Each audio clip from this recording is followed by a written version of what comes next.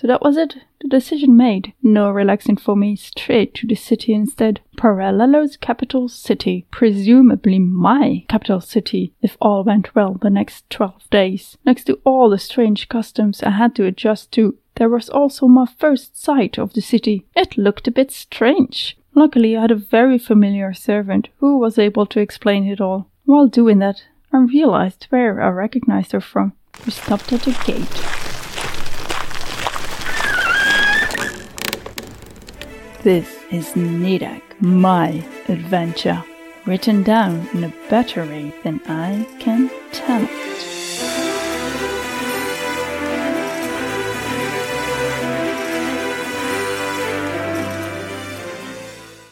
Episode 29, Hexago.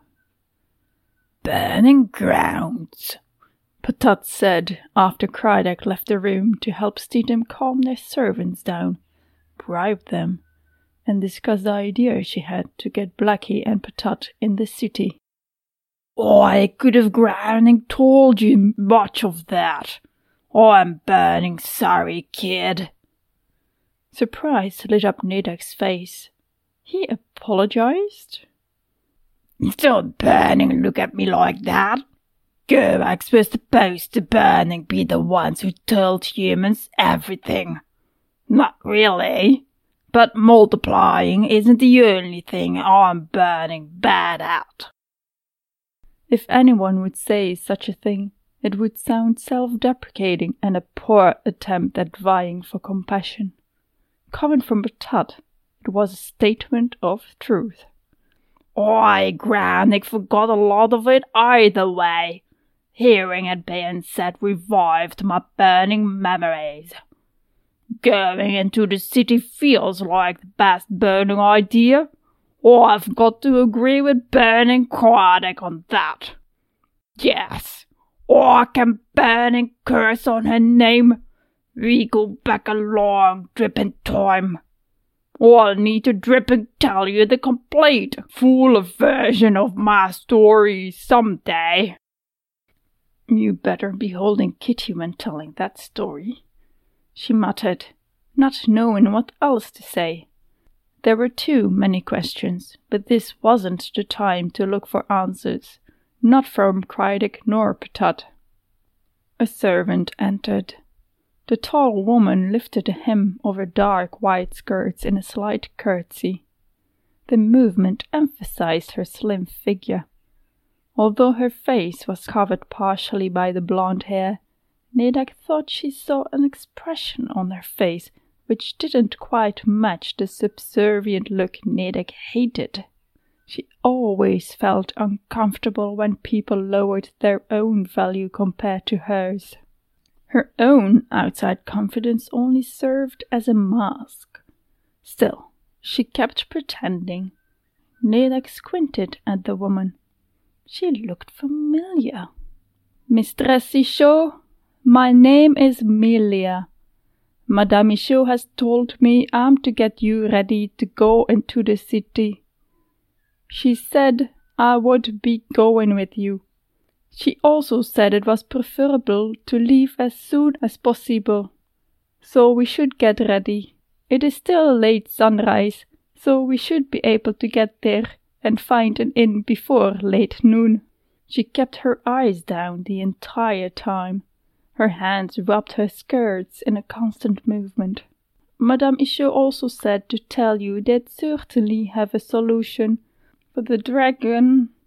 Her voice faltered a bit at that. And the Gorwak. She sounded as if she didn't believe she said those words.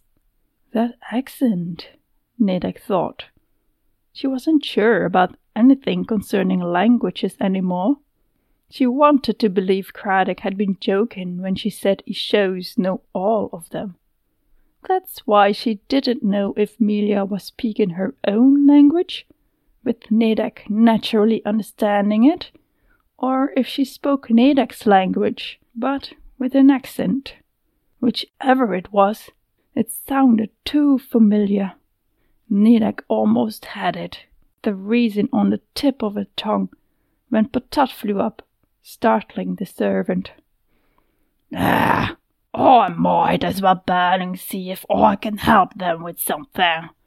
Blackie, you grounded coming too? You dripping broke the building, so it makes sense to give them a burning paw. Not literally, of course. No need to also start a burning fire.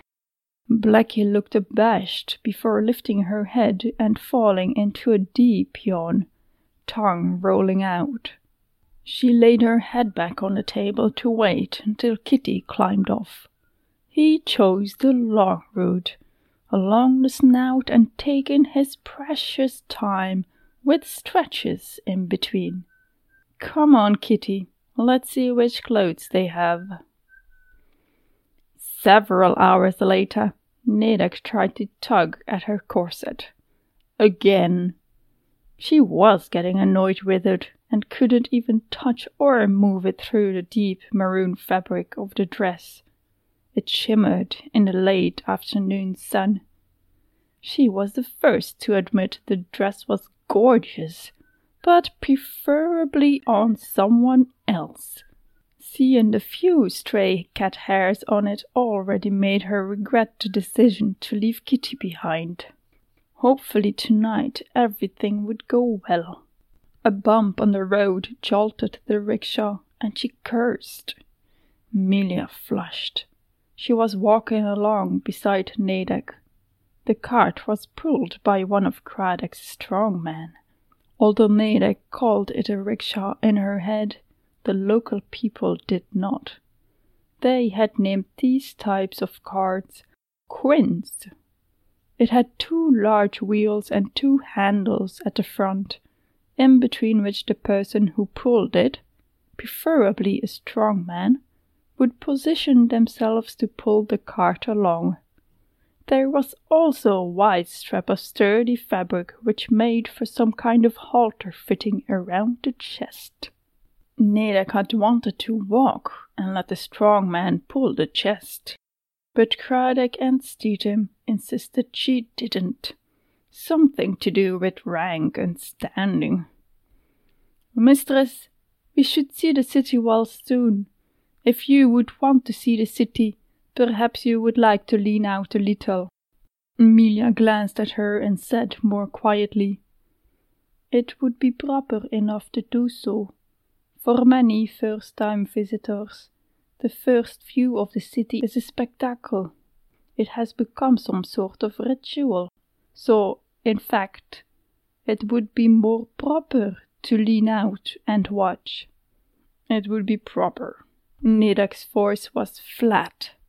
Her natural instinct wanted to stay seated as she was and not go along with what was proper. But she had a new reputation to make, and it wouldn't do to mess it up from the first minute of being out in public.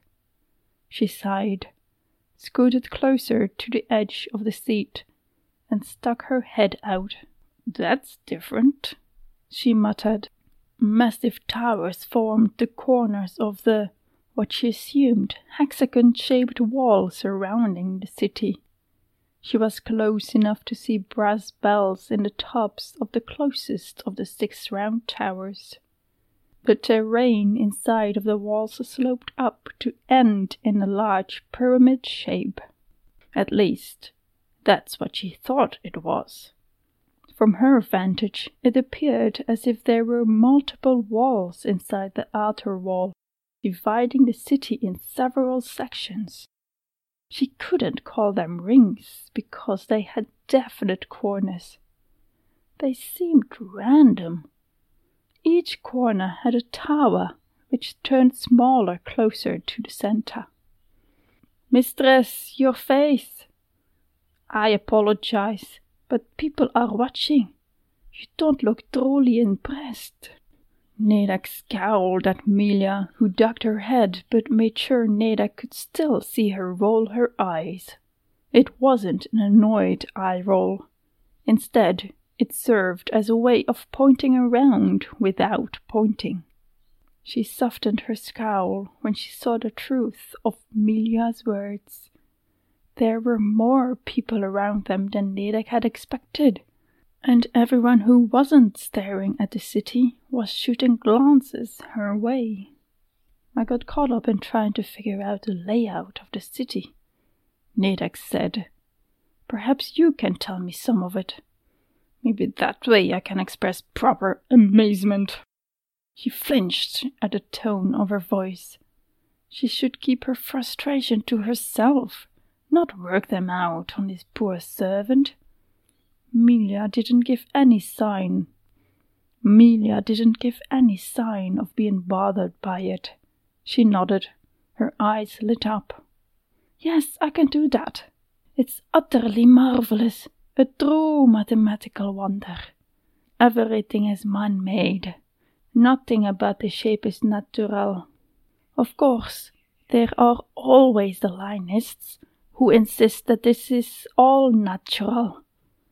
They claim early hexagoers, citizens of Hexago, built the walls and buildings following the natural shapes and slopes. Nonsense, of course. Nature can be smart, but when it comes down to mathematics, nothing beats humans, right? Right. Yes, that's a proper bewildered face. Keep that up. The outer wall is a hexagon shape. All sides have the same length. The moat surrounding it is a perfect circle. It has an equal width all around, and only touches the corner towers with its water. Against the sides of the wall, quarter moon-shaped areas ensure the equal moat width. If you'd see the city from above, it would look like a hexagon in a circle, corners touching. Not that anyone has ever seen the city from above, except for birds. But how wonderful must it be to be able to see it from above? See the perfectly aligned shapes and the city, Melia. How is a city divided? I still can't wrap my head around it. Would you prefer I call you by a real name, though? Fluetza? Or was that also a fake name? Don't look so shocked. Do you really think I wouldn't remember someone whom I've rescued only a few months ago? My carpets were a mess when I came home from that one. Nedek hadn't remembered until Melia began the passionate talk about maths. It's fine. We'll talk about how you got here later if you want. Keep talking about the city. We're getting closer really quickly now. And they were. The downward road in between the bend they'd come from and the city gates was only a small stretch. At this pace, it was a matter of minutes to join the lineup into the city. I was covered in mud, so no. I didn't think you'd recognize me. Nedek almost snorted at the truth of that. There had been so much mud. But you are right. We'll discuss it later. In brief, the first inner wall is a pentagon. The second one is square-shaped. The third is triangle-shaped. The ground slopes up, following the outer shape. So, in between the hexagon and pentagon, the ground slopes up following the sides of the hexagon. In between the square and the triangle, the ground slopes up following the square. It sounds like that should make for some awkward angles and streets, but you'll see once inside.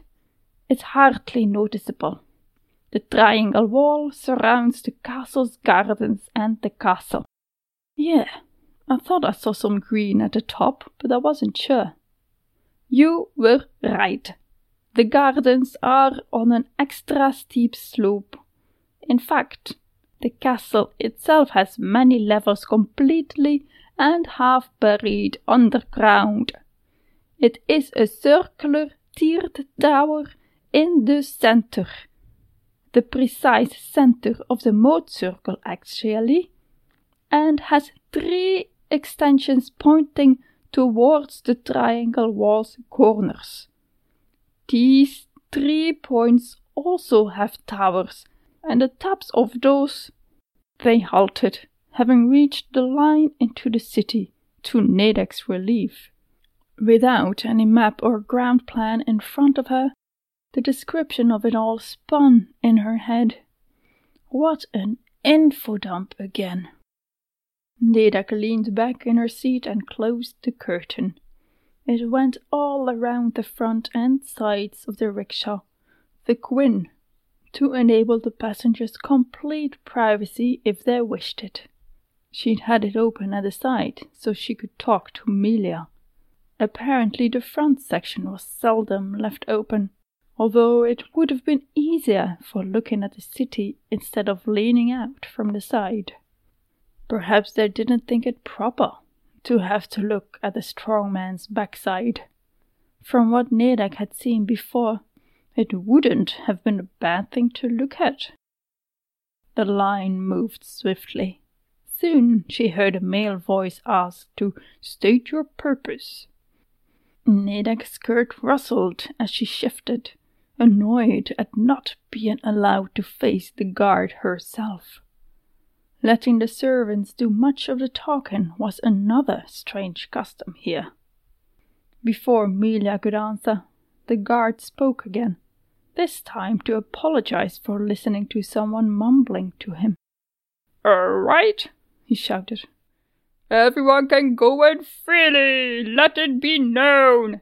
The gates are open to everyone. Festivities for the coronation are to start tomorrow. The Royal Highness Patron has decided to add an extra day to the traditional 10 days. Come on, move along." Coronation festivities? Her aunt hadn't said anything about those. She hadn't thought it possible, but she looked even more forward to opening the box her parents left her. What secrets would it reveal? You have been listening to Nedek, Chapter 29, Hexago, narrated, adventured, and lived through by myself, Nedek, written in a better way than I can tell it by Astrid Jeff. Don't go just yet. We've got bloopers coming up. Find us on Twitter at Astrid Jeff and at Nedek and Kitty. If you like this show and would like to support it, a good way to do that is share it around to everyone you know. An even better way is to rate and review it on iTunes or whichever podcatcher you use. Don't forget to follow the show or subscribe. So that was it? The decision. Creak, creak, creak. Hello, hello. Oh, I could have ground and told you more. Don't Burning look at me like that. Don't Burning look at me like that. Gorks were supposed to Burning be the ones who told humans everything. Not really, but multiplying isn't the only thing I'm Burning bad at. Oh my god, my Ptut voice is really bad today.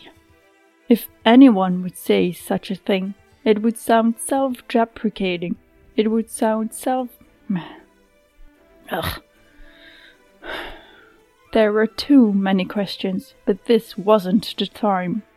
She sounded as if... Fuck it. A bump on the road jolted. The downward... She'd had it open at the side, so she could... Apparently the front section was seldom left open, although it would have been easier for... Fuck's sake. Perhaps I didn't think it proper to have to look at the strongman's being allowed to face the guard himself. Herself? What the fuck is this? She's not a man.